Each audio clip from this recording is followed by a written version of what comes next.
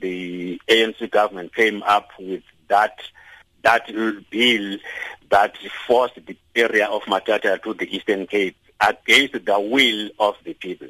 So as the AIC, when the ANC was looking for an assistance, especially in those municipalities I've already cited, we saw that as an opportunity to force the ANC do what the people of Matatiele wanted.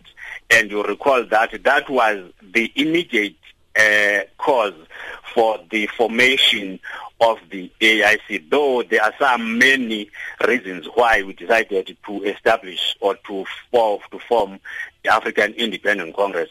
But that one was an immediate cause of our establishment.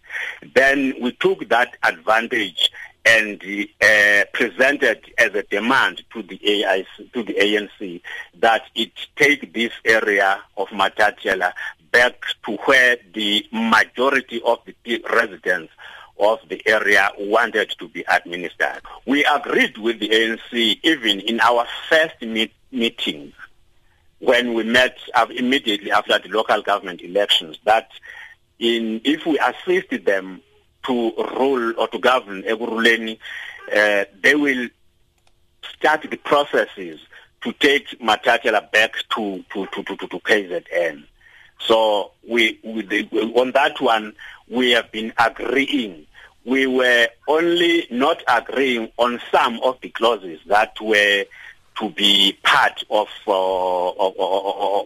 the memorandum of understanding. Up until yesterday, we came into an agreement and ended up signing that agreement.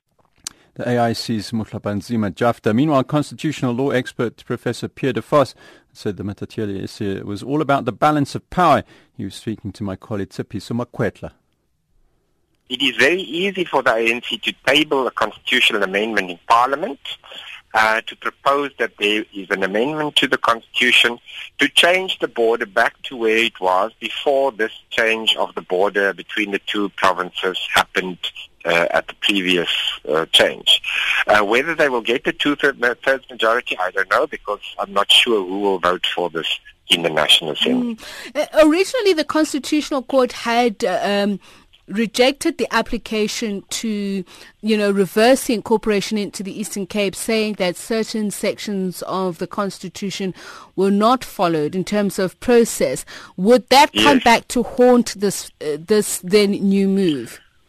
No, it won't, because in that case, what happened is there was arguments made that the amendments to the Constitution were not done properly because there were not enough public involvement and all kinds of other requirements were not met.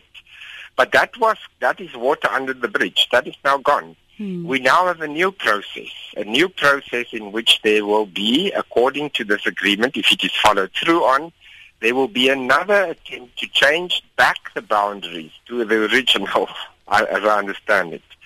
As long as the correct procedure is followed, and there will have to be, obviously, consultation and all those kind of things, then the change, if the two-thirds majority is reached in the National Assembly, will actually be effective.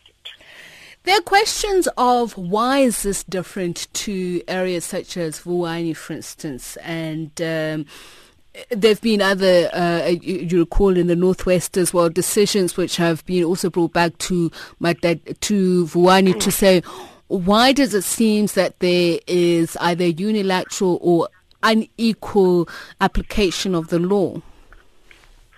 Well, this is not an application of the law. This is decisions made for political expediency, to put it bluntly. The people of Vuwani are not holding the balance of power in several municipalities like the AIC does.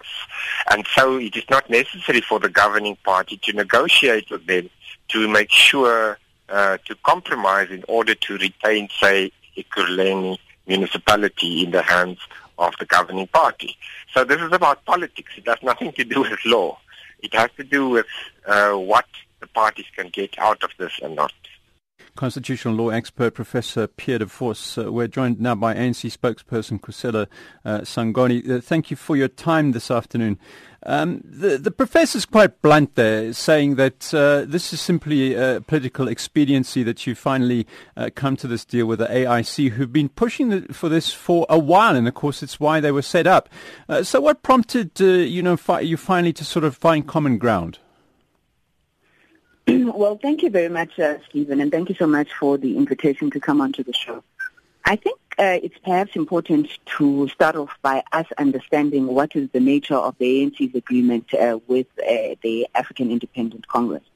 Following the local government elections that were held last year, the ANC agreed with the Independent Congress that we would look at reopening a process that reviews the demarcation of Matatiele back into KwaZulu Natal.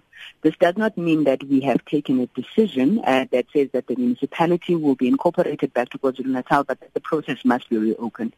And I think it's important to make this distinction because some of some of the reports that we have seen have indicated that the ANC has taken decisions without consulting the people of Matatiele and so forth. That is incorrect.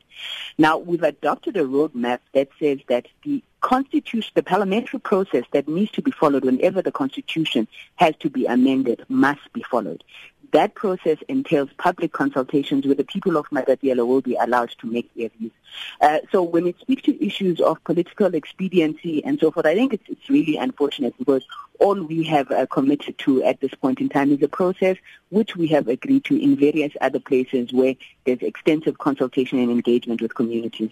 Well, I suppose a cynic would then say that the only reason that you undertook to even discuss this was the fact that you needed the AIC to sustain you, because they have held the threat of walking away from other coalitions with the ANC. That's a matter of public record. I think that the African National Congress would have entered into these discussions with the AIC in particular following the local government elections of 2014, where the support of the AIC was canvassed with the purpose of ensuring that the ANC continues to govern Kuruleni Municipality, Rustenburg Municipality, Umkhanyakude District Municipality, and various other municipalities where they've got representation.